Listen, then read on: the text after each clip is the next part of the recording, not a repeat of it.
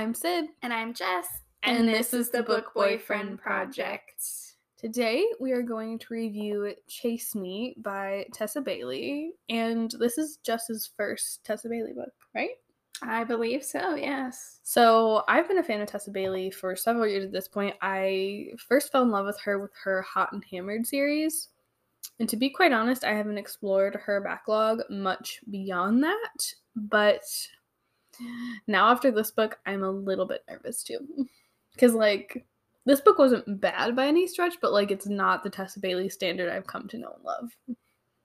Okay, so the Hot and Hammered series came out when? I don't know. So 2019 and 2020 is when those were released. Mm-hmm. And then this book was released.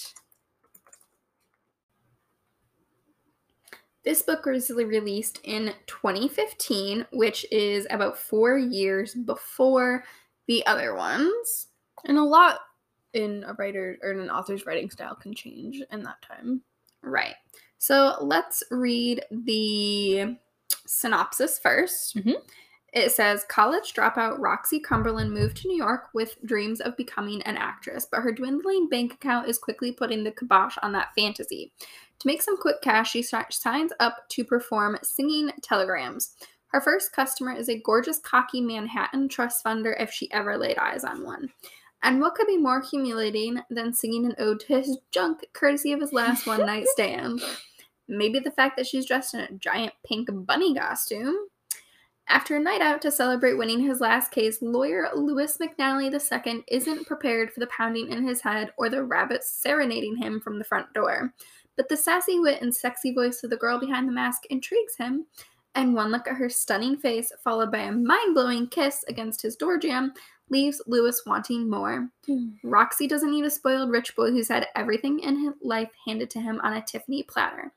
But there's more to Louis than his sexy surface, and he's determined to make Roxy see it, even if it means chasing her all over NYC.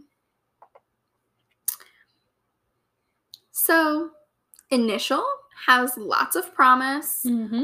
A couple of things that I think are different in the actual book compared to the thing is that not only does she have a dwindling bank account, but she also put a timeline of, I think, 2 years to have something happen in her acting career before she would move on. Mm-hmm. And I think we are a little bit past that at this point. Yeah. When this book begins. Mm-hmm. So she's also starting to think about, maybe I need to give up this dream of mine. Not only that, but she has no support from her parents at all. Yeah. Her mom and dad basically had her when they were, I think, just fresh out of high school or still in high school. Yeah. And she was basically an oopsie baby, and they do not let her forget that she was not planned and she really was not wanted. It's heartbreaking. Which is actually really sad. But her mom basically makes her feel like she is dumb for wanting more from her life than being a housewife in their small, I think, Indiana town. Midwestern town. Midwestern, yeah. So let's hop into the plot a little bit and the characters that make up this story. So, of course, we have Roxy. She's broke, an aspiring actress, and she has emotionally neglectful parents, which we've already touched on a little bit. And then there is Louis, the love interest in this book, who is an old money lawyer who takes pro bono cases to make up for being born into money and privilege. So, he's painted as, kind of a Superman character. Yes. But he also, I feel has more morals than the rest of his family and what his upbringing kind of, made for him. So basically, his dad was a lawyer, I believe, and had lawyer friends. And Louis ended up going into lawyering, but as part of his contract for his current law firm, he makes it required that he's allowed to take on, I think, 100 hours of Mm-hmm. pro bono work. Mm-hmm. Each year, and in this book his contract is actually up for renewal. Mm-hmm. So that becomes a minor plot point. I wish they would have explored that a bit more. Yeah, I do too. Honestly, I feel like one of the big things that this book was missing to make it like a true Tessa Bailey home run is a lot of the little like side plots that really add a lot of character development and richness to the plot. That was the biggest thing that I noticed with this book that was just kind of lacking compared to some of her newer books. See, with most of these like rom-com-y type books, they're more character driven than they are plot driven. And for that, I feel like you need to see a lot of character development. Yes. And I feel like this book falls just short of that. Oh, absolutely. I 110% agree. Like, we see Roxy start to come out of her shell because she's very closed off. She doesn't want emotional attachments and everything. And Lewis was very, very one-dimensional to me. Oh, yeah. He definitely was. I can really, really see a difference in these characters and this plot compared to some of her newer books. It's lackluster. So I almost want to have you read, like, a newer Tessa Bailey book and then share your thoughts. Because this is, I feel like this is not representative of her current best work.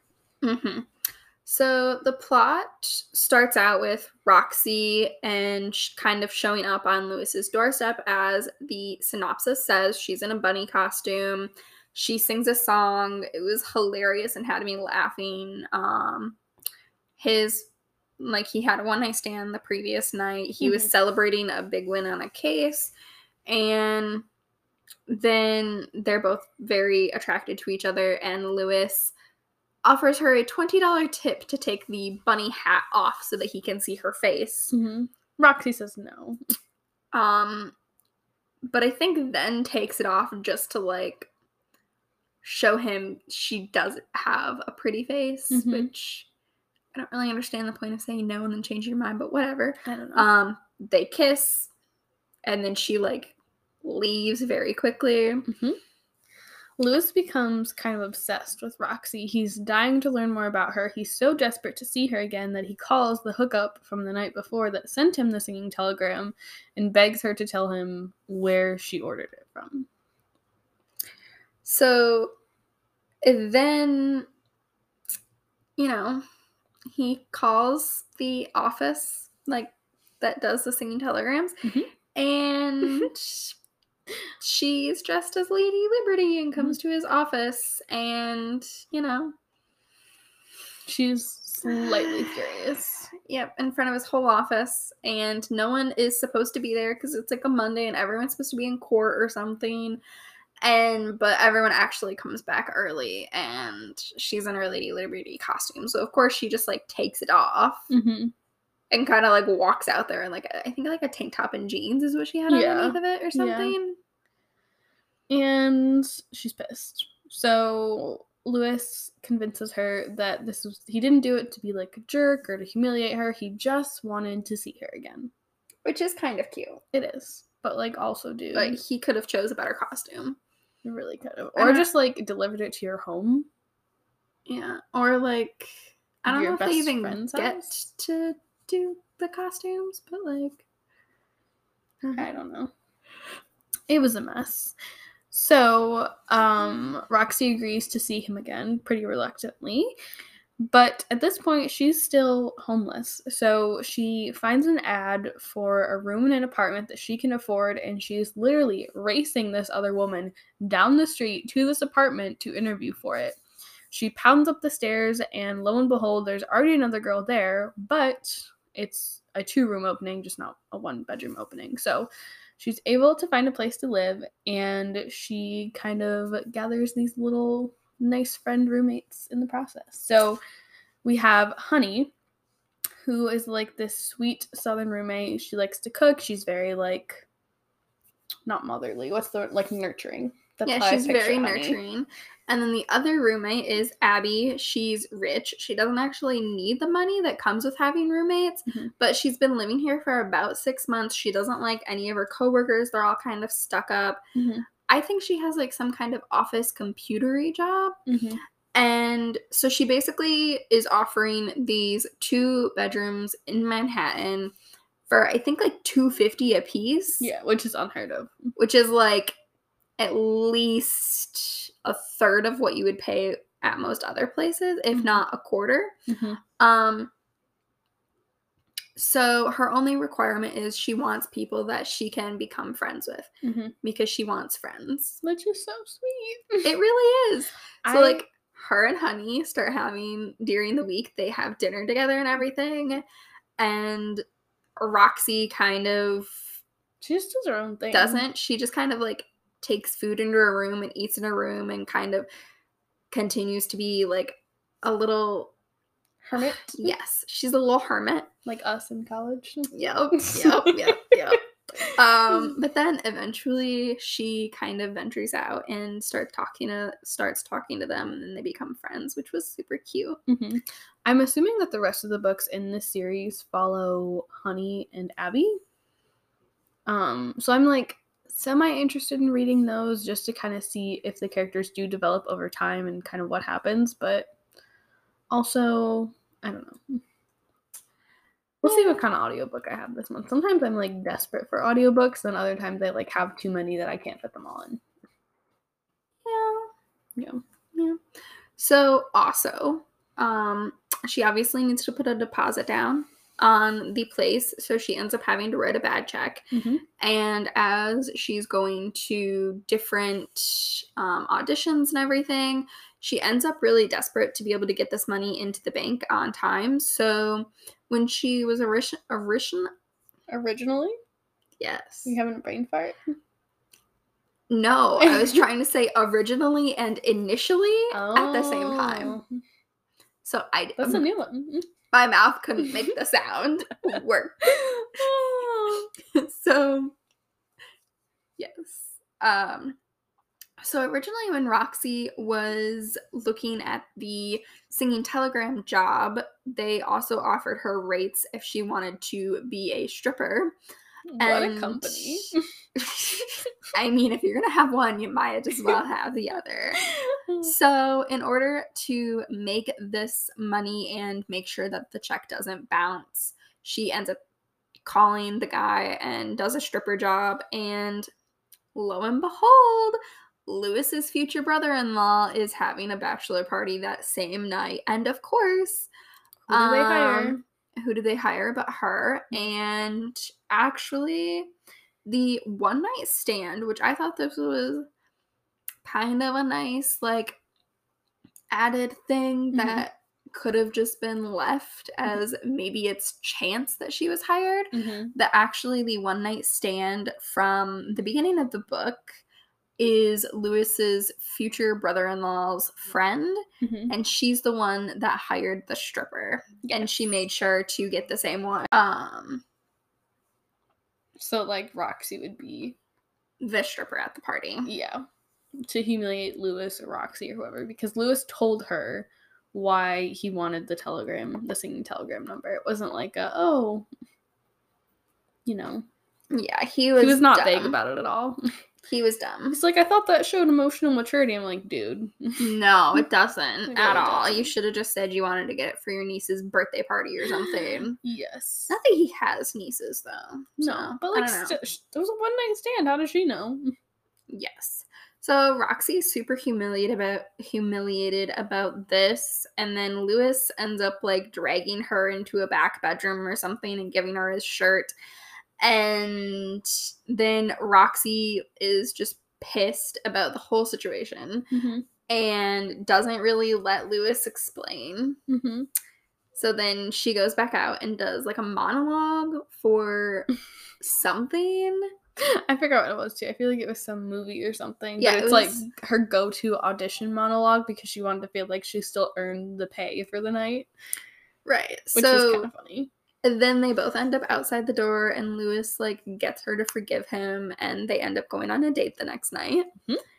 So I loved the scene when he picked her up from the date. The date. So he shows up to her apartment, and Abby won't open the door. She's like, I'm not dressed. I don't want to miss it. And he's like, well, what if I just come inside and close my eyes and promise not to leave before you finish getting dressed? And she's like, oh, okay. Like, Lewis has some sisters. He has some crazy-ass sisters. His sisters kind of scare me. I also think the rest of the stories might be about, like, his sisters. I kind of hope they are. I feel like that might be more interesting. I don't know. I kind of want, like, one about Honey and one of Lewis's friends getting together. Because remember, like, the one friend was super into one of them. Yeah. Yeah, I do remember that. I feel like it's been, like, a month since we read this book. It's been at least 3 weeks since I read this book. Maybe it was a month then. Yeah. So he picks her up and everything goes great. They go to this, like, Italian themed mall. They have dinner at a brewery. Things get hot and heavy on the roof. And then she gets a call about an audition that Lewis on the down low arranged for her. And she's like, oh my gosh, this is so weird. Like, this, like, amazing directors reaching out to me and I didn't even audition. And she's just, like, shocked. Super excited and shocked about this. And repeatedly, Roxy makes the comment that she wants to be able to make it on her own. She doesn't want anything handed to her in life. And so the way that Lewis does this and doesn't tell her about it, I mean, granted, he calls the family friend before they've really had a chance to discuss her wanting to make it on her own. But still. But he should have told her that he was the one that did it. That was still kind of disrespectful. Right. So, everything goes great on the date. They head back to Lewis's place to get it on, but his crazy twin sisters are there because one of their fiancés had a stripper, aka Roxy, at his bachelor party. And so Roxy quickly gets out of there because that's super awkward for her. Yeah, Lewis has literally just finished telling Roxy this story about how the twins slashed this guy's tires because he believes that this guy beat them at a talent show at summer camp years ago. Mm-hmm. It's really for a different reason, but, like, still, they're cutthroat. Yes. So Roxy ends up going to the audition the next day. Everything goes well. There's, like, only 2 other girls there, and then she ends up getting the part, but the guy gives her the feeling that, like, if she's not on the director's casting couch, per se, like, if she doesn't sleep with him, then the part's not really hers. Which is gross. Yeah, I really do not like this guy. Mm-mm. So, the next day, Roxy surprises Lewis at court during one of his pro bono cases and is super impressed by the fact that, like, he even does these kind of cases. She didn't really know what kind of lawyer he was, and so she is very excited about this, and he's excited that she's there, and they end up, like, going into some offices in the courthouse and having sex in a filing room. Which, like, I don't work in a courthouse. But there is a filing room, and it's not sexy. It smells musty. Same. Same, but ours is, like, really big, and all of the stacks kind of compress in together. Mm-hmm. So either someone is going to notice that there's a hole when they go in there to get something, and then they're going to check and make sure they're not going to crush a body, so they're going to see you, or they won't check, and they're just going to start winding it back, and you're going to get squished. Then it's like a Star Wars situation with the trash compactor. Yes. Have you watched Star Wars? I've watched bits and pieces of some of them. Okay. Yeah. We will add it to the list. It's a growing list.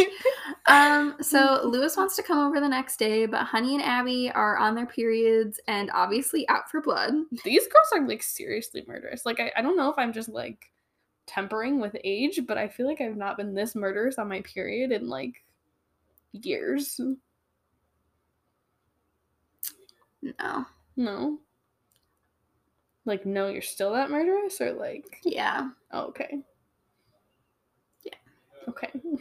I can temper it outward, but inwardly, I'm like, I'm going to murder all of you. Mm. Yeah, it's rare that I'm that crabby anymore. Like, inside, I'm, like, 10 times crabbier than I am outside. Like, my inside soundtrack is just, like, Butcher Knife would be good for that one. It's the Queen of Hearts soundtrack off with your head. Yup. Oh. So Lewis brings over ice cream and he brings over bridesmaids, and he like totally does the most amazing boyfriendy things ever. Mm-hmm. And then they go to Roxy's room, and Roxy's self-conscious about the differences between what she assumes to be his place and what she's built his place up in her mind, and the way that her apartment, like the way that her room looks, and it's kind of barren. Mm-hmm. She and Lewis get into a huge argument about really him not inviting her to his family dinner, and basically she just takes that as like, I'm not good enough for you, and then he just leaves. And like after he leaves, he's like, that was the stupidest thing I could have possibly done. And you're right. While he's there, he talks about, she asks him what he's doing like the next day, and it comes up that he has a family dinner. Yeah. And then he doesn't follow it up with, do you want to come? And she even makes the comment in her inner monologue that like, I wouldn't have gone. It just would have been nice to be invited. Yeah. Which, like, I don't know. To me, that just would have been a conversation like, hey, why don't you want me there? I don't really want to come. It just hurts that you don't want me there. Like, yeah. Well, she was just already in a vulnerable place because she was feeling self-conscious about her room, so. I mean, I get that. It could have been a better conversation. I don't know. Sometimes, especially when it's like a new adult novel, I have such an issue with like not acting like an actual adult. Same. Like, we are the same age as Roxy is right here. Or younger. I forgot how old she is. I think she's like 23. Oh yeah, we're younger than she is right now. And I feel like we have better communication within our relationships. Yeah. But also there's way less drama in our relationships, and no one would want to read about it, so. True. So at this point, they're both miserable. Roxy's feeling conflicted about her like role that she got, and she is trying to decide whether the role is good enough that she should sleep with the director, or if, you know, she wants to stick to her morals and not sleep with him. Mm-hmm. So she goes to the next kind of practice or whatever, rehearsal, that's what it's called. And the director's like, hey, I think we need to like nail down this dancing scene. It's like club dancing, so like grinding, and he's like trying to make a move on her, and she like kind of considers it for a second, and we see her inner monologue of like, you know what, like I've had bad sex before, like I'll just get through it like I did before. And she has this moment, and then she comes to her senses, and she starts to like fend him off, but at this point he's like, oh, you want it rough? And so he like tries to pull her back, and like it's just a really not great scene. It's very uncomfortable. But then she socks him right in the face. Yes. And then at this point, Lewis was like at the dinner with his sisters, and his sisters reveal that this guy was super creepy because he like told them what he did and how he called, and they told him that like, yeah, he's super creepy, and he was like watching us at camp this one summer, and that's why they slashed like our underwear or whatever.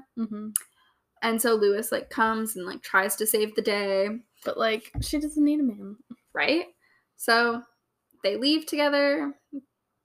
He, like, the director guy reveals that Lewis is the reason Roxy like gets the part, so of course Roxy's furious again.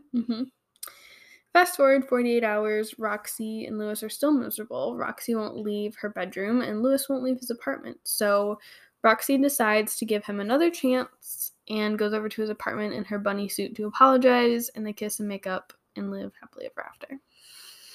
Yeah. There's not much substance in this book. Like, I knew there wasn't when I did our notes, but like going back through them, I mean, there's not much that happens. There's not like an actual plot. Yeah. It's completely character driven. Yeah. And the characters, which usually I like, are like maybe like 1 to 2 dimensional. They're not really 3-dimensional in that at all. No. I would give this maybe a 2.5 out of 5. Like, it wasn't horrible. I would agree. It just wasn't. It's not a Tessa Bailey novel. I need you to read one of the newer ones because it's better. Per usual, Tessa Bailey, I read somewhere that like someone quoted her as being like the Da Vinci of sex scenes or something like that. I feel like that's the wrong person. Did Da Vinci write? Da Vinci was a painter. Yeah. I don't remember. Something like a famous writer of sex scenes. She writes great sex scenes, I think. I mean, they're not tacky. They're never, like, overly long. Mm-hmm. Like, they're a nice length, but they're not so long that you're like, okay, Come on. let's be done. Yeah. Because I've had books like that, where it's just, like, endless Yeah. sex scene, and I'm like, That's not what I plan to read. Like, it's okay if that's, like, what it's marketed as. Yeah. But if it's not marketed specifically as erotica, then I'm like, you know what? No. Like, I need some plot here. Please and thank Yes. you. But I think that's kind of it. I feel like we've really shared our thoughts on the book as a whole, kind of as we've gone through this. You guys will have to let us know if you are a fan of Tessa Bailey and what your favorite book is from her. I just read Window Shopping and It Happened One Summer, and I really, really love both of those, but I don't know if they top the first book in the Hot and Hammered series for me. That one was my first Tessa Bailey book. I just love it a lot. See, and when you first said Tessa Bailey and you suggested this book, I thought Tessa Bailey was the one that did, like, the, like, 7 or 8 books Small Town Alaskan Home one. No, that's Piper Rain. See, I thought that's who we were reading, and I was kind of excited for, like, a small town romance. Oh no, we type can setting. read those ones too if you want. I In our mean, little book club. Yes. Jess and I have decided to start a 2-person book club, as if we didn't have enough books to read with the podcast, for books that we don't necessarily want to discuss on the podcast, but, like, we just need a reading buddy for. Mm-hmm. Yep, but I think that's it from us today. I don't have anything else to add. I don't either. If you guys aren't following us already on your favorite podcasting platform, please do. It really helps us out. And don't forget to check us out on social media as well. But that's it from us today. Thanks for listening.